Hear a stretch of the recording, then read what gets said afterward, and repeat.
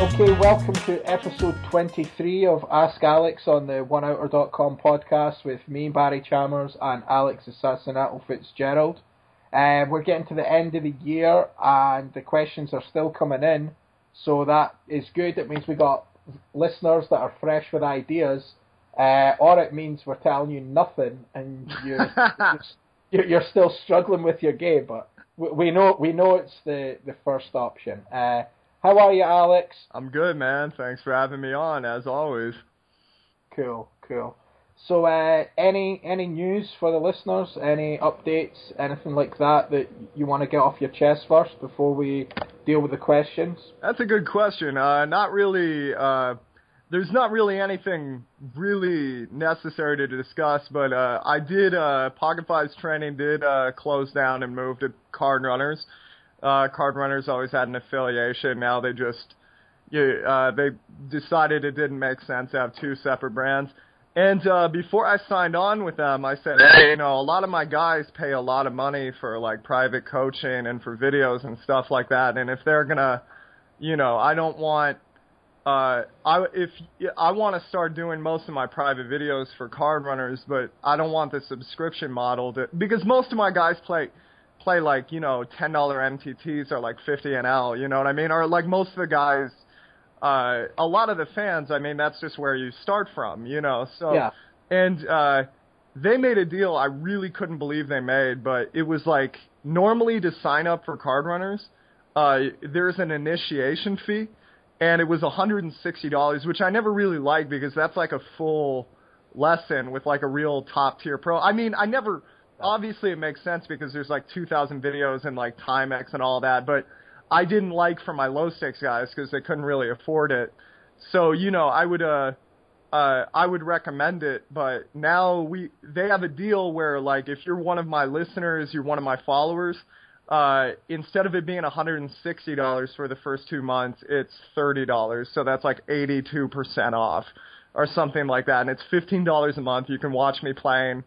There's me like analyzing the Scoop 500R. They're probably going to put some of my back catalog on with, small stakes tournaments. There's like Ape Styles, who might be like the best tournament player I've ever talked to. He does videos there. He's got a lot of videos coming out, new content. And there's like videos with like Timex and, Mehmet Mori, like analyzing MTTs, and of course all the high stakes guys. It's $15 a month. If you want to get that, the code is free month, all capital letters. You put that in on the sign up code or whatever. If you have a Card Runners account that's dormant, like you had a Card Runners subscription and then you let it go and you don't want to pay that hefty sign up fee again, this works for you as well. All you have to do is write support@cardrunners.com and put in the title free month, all capital letters. Let me make sure that's the code, but no, I'm pretty sure it is. But whatever, we'll put it on the website. Yeah, it's free month, all capital letters. But yeah, and then you sign up, and that's like one of the cheapest options we have right now, and I'm pretty excited about that because it's for Card Runners to do something like that when they really have a stranglehold on the market, it's pretty cool of them. Yeah, going from a personal point of view, when I first started playing, I looked at training sites, and that would always put me off because although they're a great site, content and stuff, like you say, if you're playing $10 MTTs and you've only got a few $100 bankroll, someone asking you for $160, it's just not. It's maybe the sensible thing to do, and then go and get another couple of $100 and learn and do it that way, but you know what people are like. They want to play with their money. They're not good. Like Poker X Factor, when they used to sponsor the show and we were associated with them, they changed their model completely. I believe they got rid of, that because a lot of people, it was putting a lot of people off. But that's a great deal for Card Runners because, as you say, I think they're widely considered to be the sort of premier training site for videos and strategy and stuff like that. And I think, like you say, volume is stuff that's on that. And they have been going.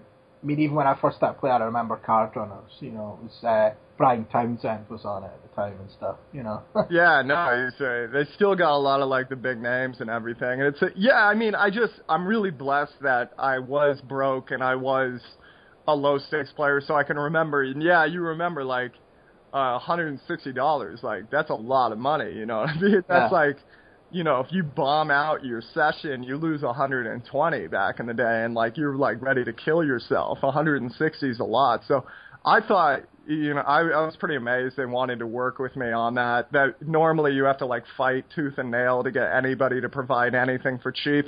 Everybody's really into like charge the most, and see, you know, people will pay for it. I'm like, yeah, well, people will pay for it, but not as many as if you make it affordable. A lot of people told me I should have made you flat too much, like $300.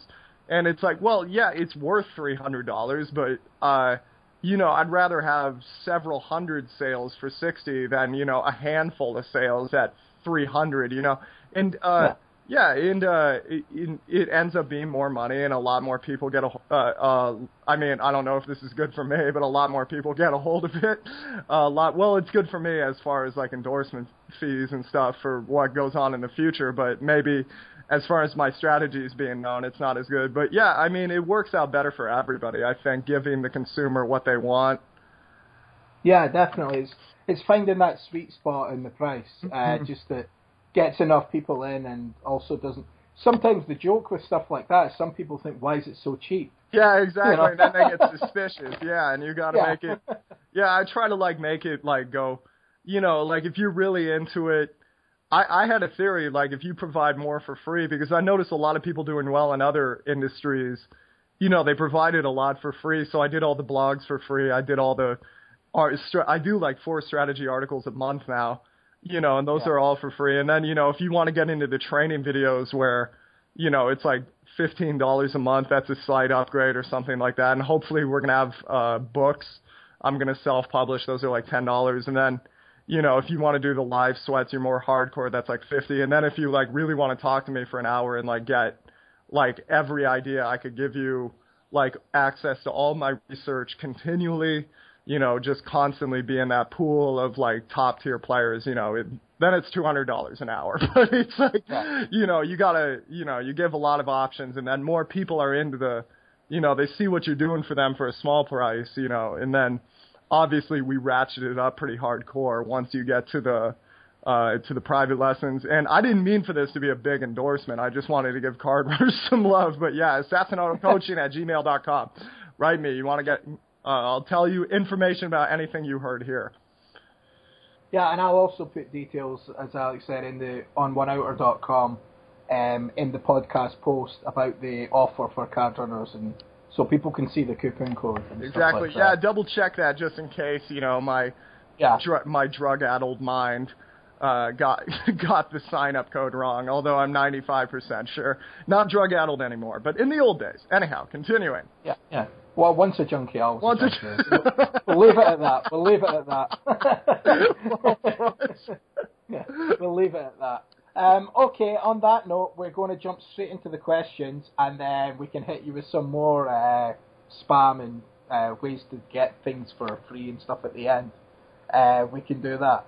So, the first question is from Adrian Iorden. I hope I'm not butchering his name. Hi Alex, I am a 50 NL cash game player, and I think it would be a good idea to play some tournaments from time to time. But what type of tournament should I play? Since I will be playing MTTs seldomly, I think I should play high variance, big field MTTs on stars. Or maybe I should focus on playing a lot of satellites for big buy-in tournaments. Bearing in mind that I don't have much time for MTTs, what do you think I should watch, read, and really improve my game? Well, there's a lot of questions there. Yeah. And, I would, I mean, if you just have like one day where you're just going to play MTTs for fun, for sure, you know, if you want to, you know, take a big shot with the Sunday Storm or something like that. And that to me is a big shot, because obviously with a field like that, you're going to get deep very seldom. And, I would recommend, I mean, if you're just going to play tournaments for fun, you know, one day of the week, I'd recommend you pick some tournaments that are within your buy-in level, maybe just a little beyond.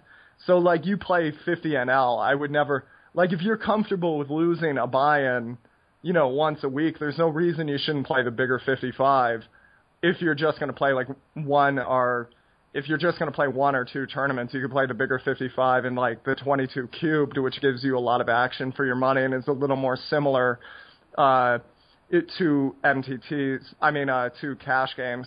If you're going to play like a full MTT schedule, I would say, MTT buy-ins can build up really quickly. I wouldn't go much higher than like $10, $20 buy-ins because it's not like cash games where obviously if a play goes wrong, the maximum you can lose is part of a buy-in. And, you're usually trading percentages of that buy-in. Your full buy-in is on the line. So $10 to $20 is what I'd recommend. If you're looking to learn about MTTs, I would recommend having full MTT sessions. I would recommend doing it on hours and days that other people don't play. Again, I think I've said this on the show a lot of times. A lot of people thought I was really good when I became, like, just out of, like, the Seattle, like, underground poker scene. I became one of the first, like, professional players. But I really wasn't good. I just played poker tournaments from like 7 p.m. till 5 in the morning, and I played on networks with like 100 people in each tournament, and I played low stakes buy-ins, and then nobody really cares about those tournaments, so they play really bad. So if you're really focused, you can make some decent money. Now, you have to really love the process. If you go in thinking, I'm going to make money, you're probably not going to do it because you're going to be focusing on the wrong things. But if you go in like, I'm trying to learn about MTTs, these are the softest fields. Look at sites where sportsbooks offer software. I'd recommend playing less tables at the beginning, because if you're playing less tables, like the software malfunctions aren't really that big of a deal. Whereas if you look at a lot of guys who play like 16 tables, like their iPoker tables are the ones they're playing like 5-4 on, holding manager statistics, because they never have time to play when they get to that, because the software is just a little more tedious so they end up spending more time on their PokerStars tables just because the software allows them to. You can take advantage of these guys who are just giving away their blinds when normally they would be defending. And yeah, play on these goofy sites. A lot of my friends are making a ton of money on the American sites. I don't know which one I don't know much about I know America's Card Room is linked up to pretty serious heavy hitters. So that would be the one I would worry about the least. And like sites like that in Bovada, you can trust a little more. If it's a little more fly by night, you probably want to get more information. But I mean, this is how I've made a lot of my money while learning about new games. And yeah, watch an MTT video before you get in. Play buy-ins that, like, if you get deep in, the prize will be worth something to you, but not, that sweet spot where if you lose it, it's not that big of a deal. But if you were to get deep in it, it would be worth a lot. And yeah, good luck to you. Yeah, I would even say in just a tournament that jumps straight out would be like the 10 rebuy on Stars, maybe. That's a great one, yeah. They still do that. I mean, you could be in that for $50, $60 for a good, shot and a few rebuys, the add-on, etc. And that usually pays, well, it did when I used to, it was like, maybe like 12k for first or something. And it's a big field, but it's not a huge field. I think there's maybe... That's a great point, yeah. It's like 2,000 runners or something. Not like 35,000 or whatever. Those are great tournaments. The $3 rebuy, the $5 rebuy, these are what we cut our teeth on. And then, the little freeze-outs, the $10 freeze-outs and stuff like that. I like playing. I mean, I told people after the poker, like, I was I've never really been a heavy hitter on Stars. I don't know why. If you go to, like, my full tilt stats, it's like 4K tournaments played, 350K in profit. And then, like, if you go to PokerStars, it's like 15,000 tournaments played and 200 in profit and constantly fluctuating. And last couple of years have been, like, break even. Not really that great. And I mean, obviously I've made money at poker somewhere else, but like I was looking for an excuse to play somewhere else. And it's like, with these rake increases, like I'm actually looking really forward to going back to, like, because every time like Stars is just being variance intensive, you know what I mean? I get I go to the small sites, make a bunch of money, and I'm like, oh, I'm a genius at poker again. And then I go back to the, the big You go sites. back to Johnny Chan at the Taj. Yeah, exactly. Get my ass bluffed off, and then Eddie KGB is cooler than me. Yeah. It's like, yeah. I mean, live poker is also a great place to learn. Obviously, not very like time efficient, but people play really bad live. And it's something like that. But anyway, continuing. Yeah, well, I think that answers his questions. He had quite a few questions within a question there. But so the main sort of point for him would be to just pick something he's comfortable in and look at it like we've discussed before, like a sort of recreation fun. If you're not going to play tournaments a lot, you're not going to get the volume and etc. So see it as a way of just putting a couple of tournaments on, listening to music, and just you're still thinking about poker and you're playing a tournament and taking it seriously, but it's not going to ruin your week, as you say, or make you tilt off in the cash games. Exactly, that's a good way to put it. Yeah. Just find that sweet spot. Okay, the next question is from Tom, and it's an actual hand analysis. So all right, bear with me while I hit you with this one. He had this hand past weekend at Borgata. Figured if you needed content, you could use it. Yeah, we always need content. Thanks for using the last. Oh, this is a guy that sent in a hand before, so thanks for that. I mean, that's putting in a bit of work and stuff and giving us. It's good to get something like this as well to break up some of the questions. Yeah, exactly. You guys are awesome. Yeah, we are awesome. Thank you. Someone realizes it. Yeah, someone. Okay, it's a $350 plus 50. That's some rake. Plus 50, 100k guarantee live. Okay, so he has ace queen of clubs. Okay. The blinds are 600, 1200 with 100 ante. He's sitting with 40k stat. Okay. The button has 70k and the small blind has 20k. He's under the. Excuse me. Repeat those positions again. I apologize. The hero himself is under 40. the gun plus 1, 40k. The button has 70k and the small blind has 20k. Okay. He raises min raise to. No, that's me butchering it. Sorry. I thought it was 1600 and I was going to say he raises to 3200. Okay. The button calls, small blind calls, and the flop is ace of diamonds, queen of diamonds, three of clubs. Okay. So he's top two. Small blind checks. He bets 5600, and the button shoves. The small blind folds. What do you do? Call and high five the dealer, high five a cat. I mean, when the guy overdid jams there, right? It was 70k jams in. He jammed 70k. Yeah. Yeah, I mean, and this is a live tournament. You got a lot of guys that are playing for fun. I assume you ran into pocket twos or whatever bottom set was. Otherwise, you wouldn't be asking this question. Or you made a heroic fold, which when people make a fold like that, I don't really condemn them because I want them to be in the habit of I don't know what to do, I'm going to fold, as opposed to I don't know what I'm going to do, but normally this is an okay hand, I'm all in. You know what I mean? So it's I would tell, but a lot of times there you see a guy just with a flush draw just jam because it's a. I'm gonna go play roulette if this doesn't work out. You know what I mean? So I think you do have to call there. If you bet folded ace king, I'd understand that a little more. Ace jack, I'd understand that a little more. But he could be shoving an inferior two pair. It's harder for him to have a set because obviously you have the most likely sets like the big card combinations blocked a bit. I guess if you ran into a set, it's just not your tournament. It's kind of crazy how much he's jamming, but I would I just have no idea how you could fold here. What Okay. did we? I'm going to give you like a sub note, a little bit subplot here. Oh, okay, cool.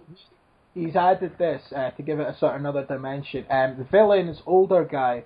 I felt like he could have a set and want to protect against Flushstraw, but with the board in my hand, I had a hard time and couldn't give him 3-3, but it was in his range. I didn't feel he flats ace-ace or queen-queen. Okay. Felt he could do this with ace-3, even ace-queen, as well as ace-king, maybe even ace-jack, ace-10. Well, I had playing pretty tight, and maybe he thought his shove could put me off. Other history, the villain won a decent pot a few hands prior and wanted the live reporter to come and take his picture so his investors would put him in the main.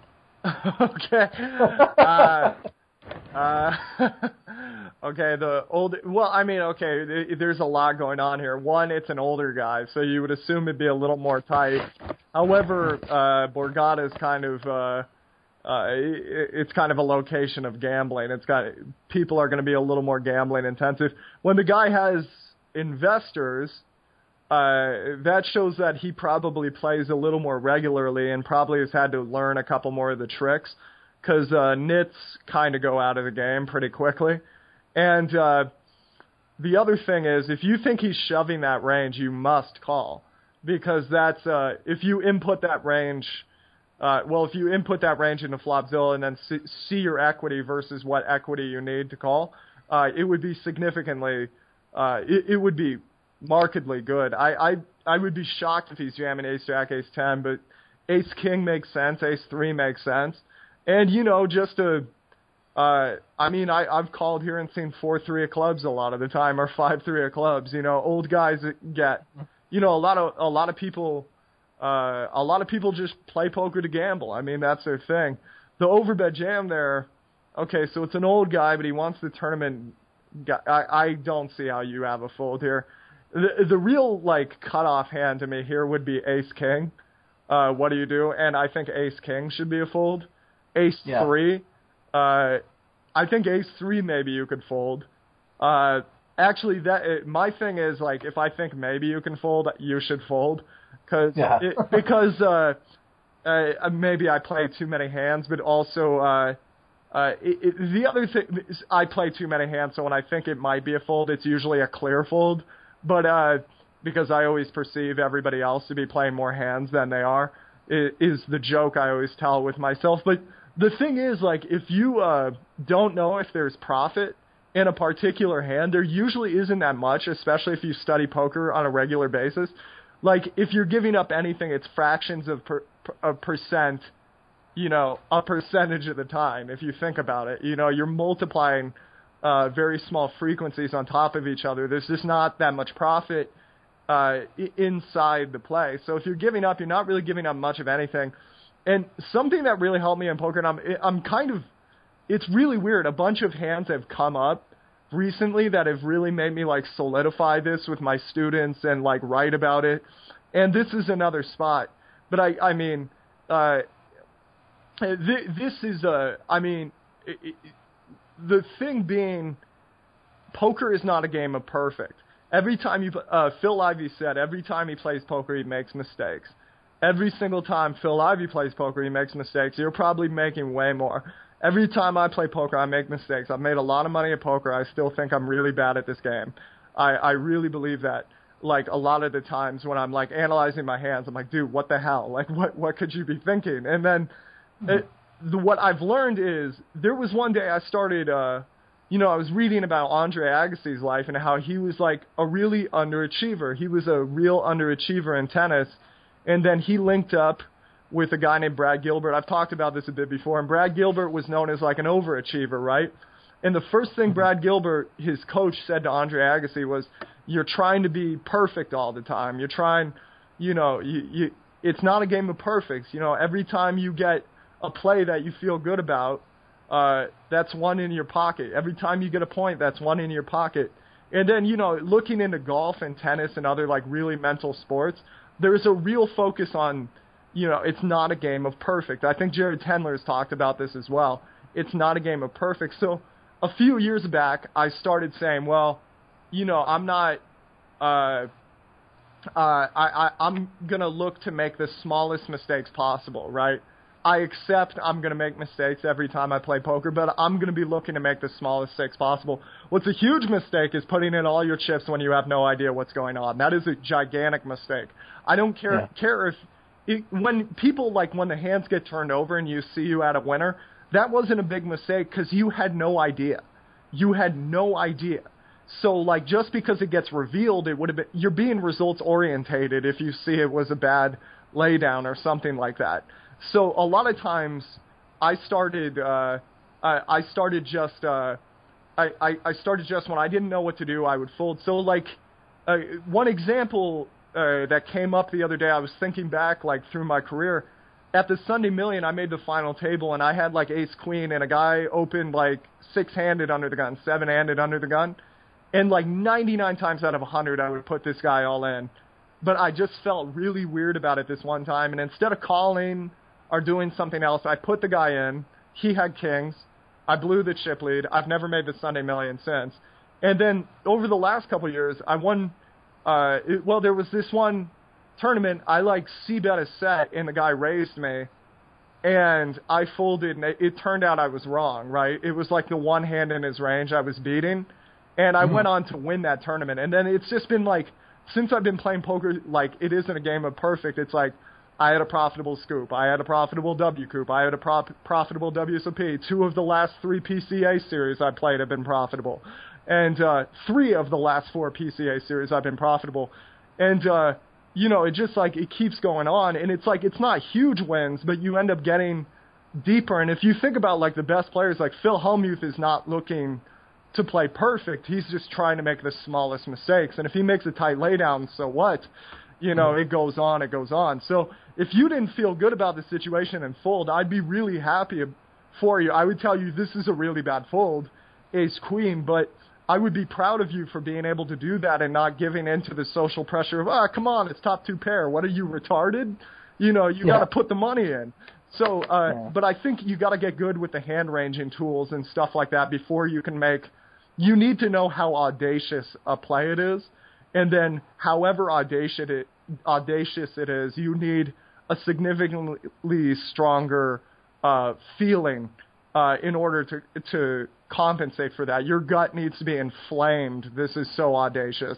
But, like, I think if you don't have a strong read here, you must call. And you're not going to have a strong read here 99 times out of 100. Well, like you, I say I fold ace-3, and I also fold ace-king there. Right. Definitely. So we'll go to the results. He said it himself. The results are relevant, but I call. He flips over queen, and I don't hit an ace. I just wonder if you could find a fold here, leaving yourself with 27 big blinds, and I think we've said we can't. No. Yeah, good call. Great discussion. Thank you for sending in the hand. Yeah, I agree. It's good to maybe if some of the listeners, that would be a good thing if we could maybe have a few more hands, interesting hands or situations. And thanks, Tom, for the detail there. I mean, that's excellent. It's a big thing, and even myself, that's not been playing poker recently, it gets you thinking again, and it gets you analysing the situation, and it's kind of more fun when you can start thinking about, so that's what I love about live poker. That is right. I love about live poker. All the little things that come up. Yeah, all the little fucking annoying pensioners playing with their playing with their heating checks, Yeah, no, I'm joking. Any pensioners listening, give your grandkids back their iPods. No, I'm joking. So, next question is from Philip. Not Helmuth, but it's just got Philip. We know Phil listens to the show. Okay, he probably just listens to the one I did with him over and over. Probably. Yeah, okay, Philip. Hey guys, loving the show. As we're getting near Christmas time, what presents would you buy yourself to help with poker, but not strategy guides or books or courses? Ooh. So just like Good question. what would I enjoy getting, like a poker present? Like, and what would you buy yourself? I think, I don't know, maybe he means like stuff that's going to help your game and life, maybe, and poker game, but it's not like strategy related stuff and that. Okay, cool. Yeah, because I was about to go into the ICMIs or Hold'em resources, Card Runners EV. No, but we'll go with that. We'll say that together as given. Like, if you don't have one, get a HUD and get like Flopzilla or something like that. Get into all this stuff I talk about constantly. But I mean, I find like creature comforts within poker. I mean, just stuff that reminds you why you love the game is actually pretty important. I don't really think that was something I really worked on. Like, I mean, like, poker was just kind of, I mean, I loved poker as a kid, but there was always an understanding, like, this is my way out of poverty. And then when I did make a lot of money, I kind of went, is this it? And I didn't really do enough to, like, really establish why I enjoyed poker. And it really, it is detrimental to your game. So I think this is actually a really, like, emotionally intelligent question, because if you know someone who plays poker, it's good to get them something that could remind them, you know, like what was so cool about it. You know, if you could get something like something I had for a while was like the DVDs of like the WPT episodes that were big when I was a kid, and I don't know, those were like pretty fun to watch for a while because it was just funny to see how people thought about poker back then and like what they did, and to see the cheesy ass like you know, explanation on how to play the game. And some of the guys, they were like, this guy's incredibly good, this guy's going to be around for the next 10 years, and you know he's gone. But and then there's, you know, guys, it's funny to see like Phil Ivey on his first WPT final table and see how young these guys were, and you know, stuff like that's pretty cool. Anything by Tommy Angelo really makes me enjoy poker, and I think makes me think about poker in a really different way. I think honestly, Tommy Angelo has some of the, Phil Galfond said like that's his coach is Tommy Angelo. I hope I'm saying his name right. I've never like heard it pronounced, but like Phil Galfond says like that's his favorite coach. And if you read what the guy writes, it makes a lot of sense because there's a lot of things that make you think very differently about poker. And I'm trying to think of what else. Yeah, if it's not like strategy content, there a lot of the poker history books are pretty fascinating. Like Stu Unger and Doyle Brunson's books were pretty interesting. Like just very, very interesting. I'm actually looking at my signed copy of The Godfather of Poker, but it's right now, and there's like Mike Mattisau's book is a pretty good cautionary tale, and Stu Unger's. Ace on the River, what's the, and obviously there's the security of the neighborhood is let some guy who's selling vegetables walk around the neighborhood, which it's like, what do I pay you for, man? But anyway, what, God, I'm trying to think of what other book. I've got one.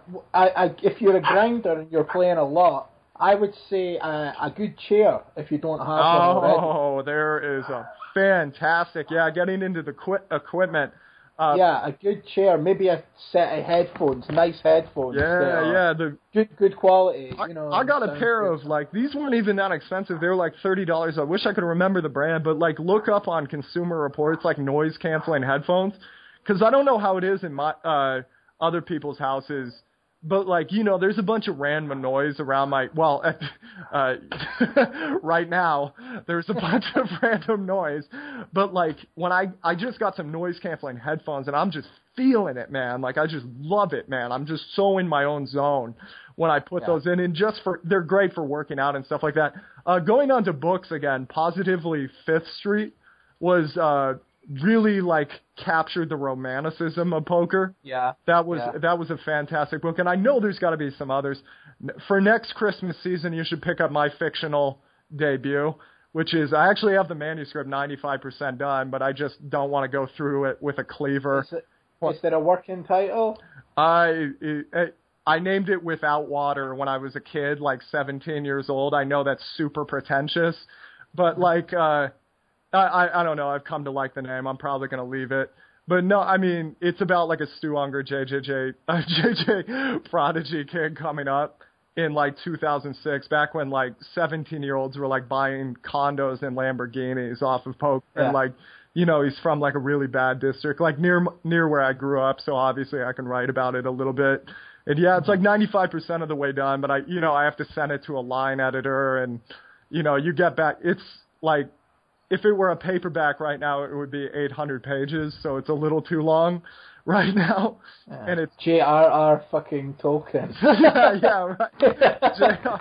Well, it's like, here's the crazy thing. To give you an idea of how lazy writers are, okay, this is something I figured out. This is a little off topic. If you wrote 2,000 words a day, how long, just throw out a guess, how long do you think it would take you to write all the J.R.R. Tolkien books? 2,000 words a day. Don't do the math. Don't do the math. All right, okay. The whole trilogy. 6 months. 6 months. 6 months. You undershot it. Most people say 3-4 years or so, because it's a trick question. You're too smart. Yeah, I always undershoot things when people say. Yeah, exactly. So they go, Yeah, exactly. Yeah, well, it's like when people go, how old do you think this person is? Well, it's probably exorbitantly young. Otherwise, you wouldn't be asking that. But it would be 11 months. It would take you 11 months to write the entire Lord of the Rings trilogy.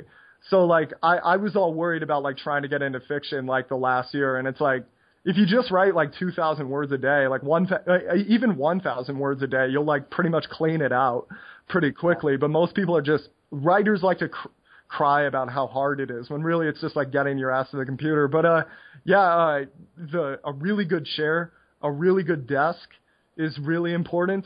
A big one of those hats with cans of juice in it, so you don't need to go out for drinks. Yeah, I remember in my old desk back when I had more money than brain cells, I got a mini fridge for my desk, and that was just everybody who mini fridge. Everybody who saw me opening that up was just wow, this guy's got it made. You know what I mean? And, the simple things like a live-in maid, the stuff like that. A big screen, a big, monitor is really good. Yeah, monitor, that's a good one. One thing that really helped me, a carpal tunnel glove.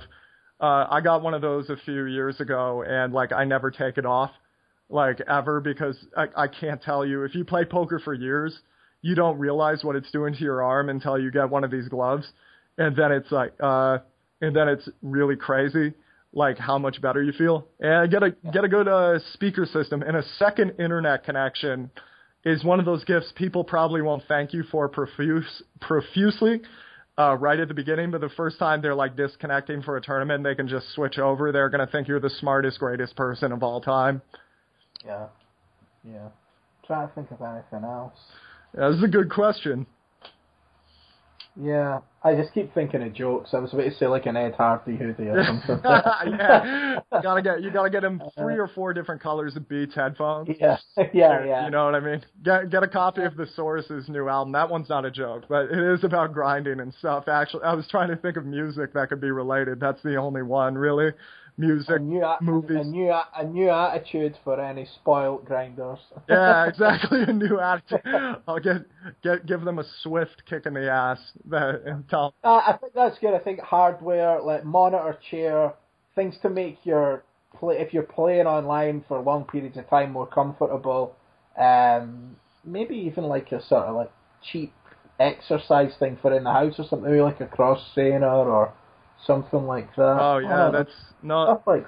That's Oh yeah. Another thing could be just if you have a lot of money, you could get them a tablet, and then if they like to go to the gym, just say hey, if you want to show them you're really cool, download the Card Runners I know, and Pocket Fives Training used to have it. You could get iPad ready training videos. And you could buy it and then put on a bunch of training videos and stuff like that, and maybe a few poker books, and be hey, hit this up when you're at the gym. And then since most poker players are lazy, you'll be able to make them feel guilty when they never do it because it's already done. But anyway, I think that's about it. Yeah, good things there. So hope you get some of them for your Christmas if you're listening. The next question is from Richard. Sunday Million, what's the overall strategy now these days? Not played it in ages. I know it's a complete crap shot, but what about, is it still tight at the start and then loosen up when the antes kick in? Is it an overall strategy as simple as that? I don't know, man. You're asking the wrong guy. I'm just kidding. But no, but I seriously have, let me count, 2, 3, I want to see 3 or 4 times I've made the full tilt major final table, and only once I made the Sunday Million final table, and it was just complete run good. And it was I would double up, have a huge hand, and then 2 orbits later I was on a short stack again with everybody else. I was this is ridiculous. I would say get really good, get a copy of ICMIs or Sit and Go Wizard, hold 'em resources. Get really good with the rejams and stuff like that. The one thing I've noticed in these majors is there's a lot of guys that just c-bet, have no idea what to do. So, if you get a hand I was looking at a hand this morning where, this makes me sound like I study every morning, but I had to prepare something for a lecture. I had 3 deuce suited was a profitable jam, but it was worth 1/5 of a big blind. So with, Card Runner's EV, I just ran what if I called and check raised here with the ass end of all my range, and it turned out it was profitable for a big, it was a big blind plus, accounting for all the times you run into a hand and all that stuff. And you do a lot of work with that, and you get better at when should I call here and check raise because the guy c-bets 100%? When should I just jam because this hand plays really terrible? And you should just jam the ace-x offsuits because those hands, you either flop a mediocre pair or you're blocking all the hands you want them bet folding with your ace there. So, those hands become, better jams and stuff like that. And I would say don't be tight at the beginning. A lot of people are playing really weak at the beginning. They're playing too many tables. I feel I get deep in a lot of majors. I mean, every time I play a Sunday, I get deep in some major. I'm honestly pretty frustrated. I don't have, a couple more wins on my record. But, a lot of the times that's just because at the beginning, a guy opens and I have a hand that's just below my calling range. Maybe Jack 10 suited would be my calling range, but Jack 8 suited, I can't flat. Well, it turns into a very valuable 3-bet semi-bluff. So I 3-bet, and the guy's playing too many tables, so he just calls, he misses the board, he folds. And then eventually you chip up. You get a few more chips to double barrel and stuff like that. And then people adjust. They start calling down a little too much, playing a little too much. But you've already tightened up as far as getting to the middle stages. You'll probably be a little more careful, and they've over-adjusted. And there was a bit of static there for a second. Can you hear everything okay? Yeah. Okay, it went away. Okay. Well, anyway. But, yeah, I mean, I would really, you can open up your game, squeeze people a lot. And remember, you still got to make it through a lot of people. So if you play tight, that's no real confirmation. And every time I've played for the fun of it and played, just trying to take every pot I think I can, I've made a lot of major final tables. When I try to play the way, I don't know, Nits tell me to play on training videos, I've, never made a dime. So go out there, swing. If you play too tight, it's like showing up at the plate without a bat, or I don't know what the European equivalent is, going for the penalty kick without the ball. But it's just you gotta get in there and gamble a little, and then nobody knows what you have, and a lot of people donate chips they shouldn't donate to you. You think of any hyper successful MTT professional, he's probably very aggressive. Yeah, and let's be honest, to get deep, I'm not talking the last few, to get to a final table or something in the Sunday Million, you've got to outdraw so many people, and you've got to hold against so many people. So yeah, exactly. There's no real good luck to you. Yeah, exactly. I mean, what did you say? You've played poker how many years? You final tabled it once, is it? 8 years. I final tabled it once, and I had no idea what I was doing when I got there. But and you would say you've played it at least every second week, probably. Yeah, probably. Yeah, there you go. Every second week, And here's the other thing is, like, I would like to think my, like, internal radar is pretty good as far as that when I play bad, when I play good. And, like, when I bust deep in the Sunday 500, I am furious. When I bust deep in the full tilt majors, I'm furious because you have so many chips, there probably is something you could have fixed. I finished in the final 2 tables, like, 3 other times in the Sunday Million, and every time I just stare at my computer and go, well, that was fun. I feel like there's nothing I can change. There's just like, I'm always short stacked. It doesn't matter how many chips I accumulate. I'm always short stack at the end. Everybody else is. There's one key flip. I didn't win it. There you go. You know, it's like, it's not, you know, this guy's so lucky, I'm so unlucky. It's just like, there's just really not as much to do in the Sunday Million.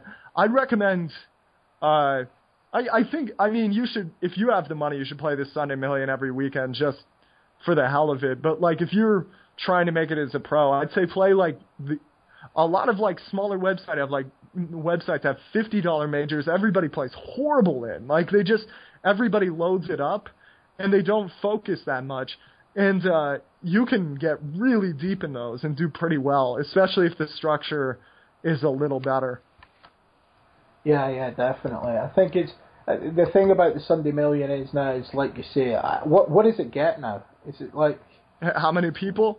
Yeah. Like 8K. I think I was usually a lot. 7,000. Yeah, 8K top. Yeah, I mean that's insane, isn't it? But like you said, it is huge. But there is, like Alex is saying at the start, you're also going to get some people that have satellited in from one of these little things, and they're sticking. I've seen it. You've seen it on your table in the Sunday Million. I'm sure you've seen it, Alex, as well.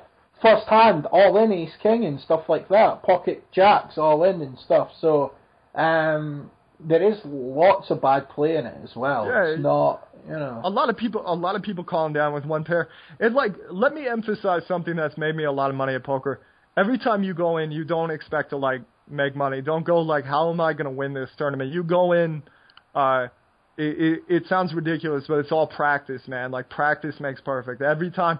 And, like, the Sunday Million is practice for these big majors. Because one of these days, likely, you could play the WSOP, man. You're practicing for that with, like, a $200 tournament or something like that. You know, and you go in looking to play the best game you can play, to practice, to build on that game. You're not really looking to win.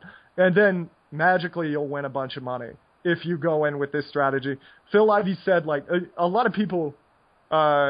I mean, I've heard this in a few different places. I'm pretty sure it's true. Because back when Phil Ivey was no home Jerome, he was like, his first 2 years he played poker, he lost money. The third year he barely broke even. And they asked him, you know, like, what changed? How'd you become Phil Ivey? He's like, well, when I was a kid, I thought it was like a way to make money. Now, that once I started playing for love of the game, everything really changed. So, you know, go in there and have a good time and play the hands you want to play and go for it. Yeah, great advice.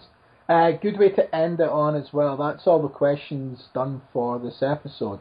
So, Alex mentioned at the start, if you want to get in touch with Alex, I know he's doing big changes over at his website, pokerheadrush.com.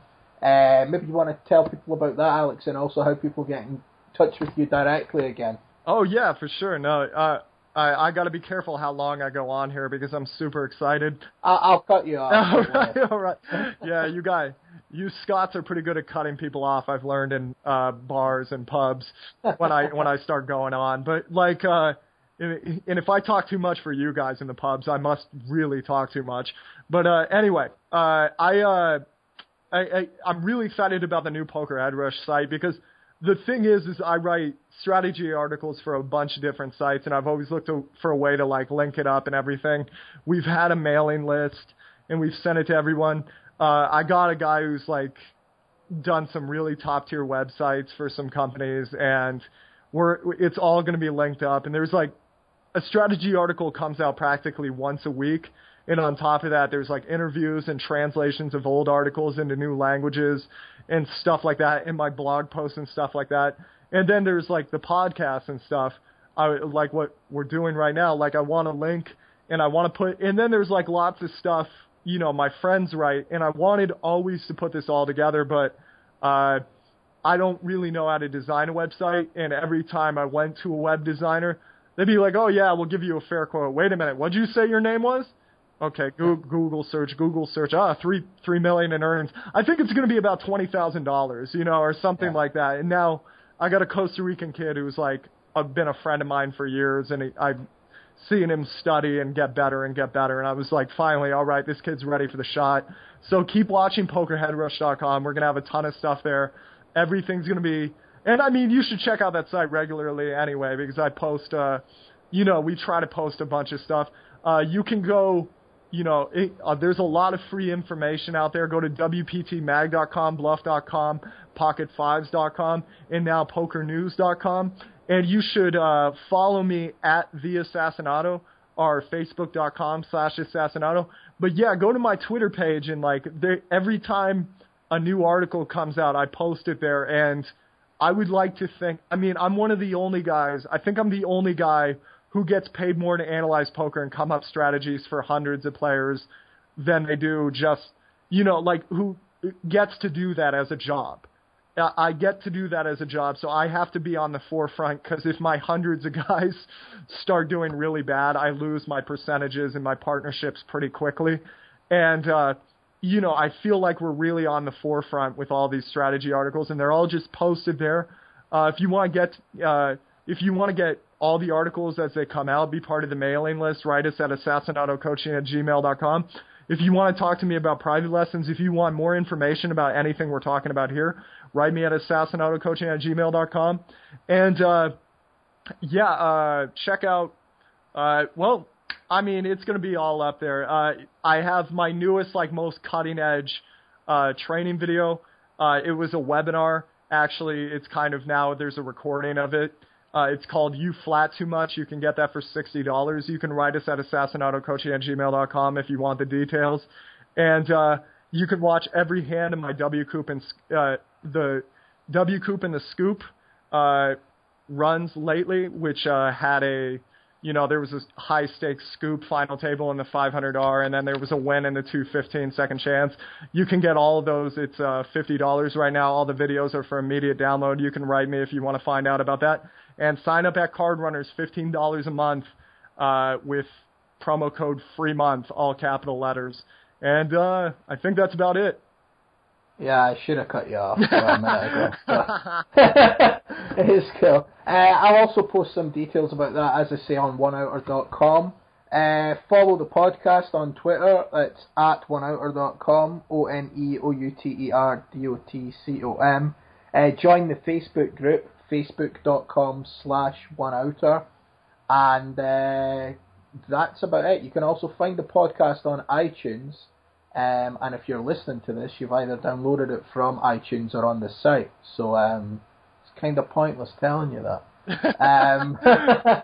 But support. Tell other people about support. Tell other people. That's right. No, but also some people just stream it on the site. I know some people do that, and some people also just download it. But you can get it on iTunes, and if you've got an iPhone or whatever, it's a nice way to sync it all up that way. I need to give a shout out to a friend of mine, Martin Smith, who runs a few Scottish poker websites, and he just won the Genting Poker Series Edinburgh main event for $33,000. Nice. He beat David Van Plu heads up, the Scottish guy that's EPT winner, etc. So, well done, Martin. He does a lot of good work in the Scottish poker scene. And God knows how he won the tournament, because he is a big fish in tournaments. He's a good cash player, but it just shows you right. If anybody's needing, hope or support, then if he can win 33,000, believe me, you should all be playing these Genting Poker Series tournaments. You guys are ruthless, man. They must be really good fun. No, in all seriousness, well done, Martin. He is a good guy and a good player. Thoroughly deserved. Couldn't happen to a nicer guy, as they say. And I'll hit him up for a loan shortly. So that is everything for this episode, and we will be back next month, December, for our Christmas special. We need to do some sort of, I don't know, we'll maybe need to put hats on or something else. Yeah, man. While we're doing it. Get the generic Christmas music lead in. Yeah, jingles and stuff like that. Yeah. We'll maybe do some sort of Christmas giveaway or something like that for some listeners or something. We will see. That's a great idea. You keep posted on Twitter and also the Facebook group, and we'll see. We're going to run something like that. I'm sure we'll give something away. And thanks for listening, and we'll see you all next time. Cheers. Cheers.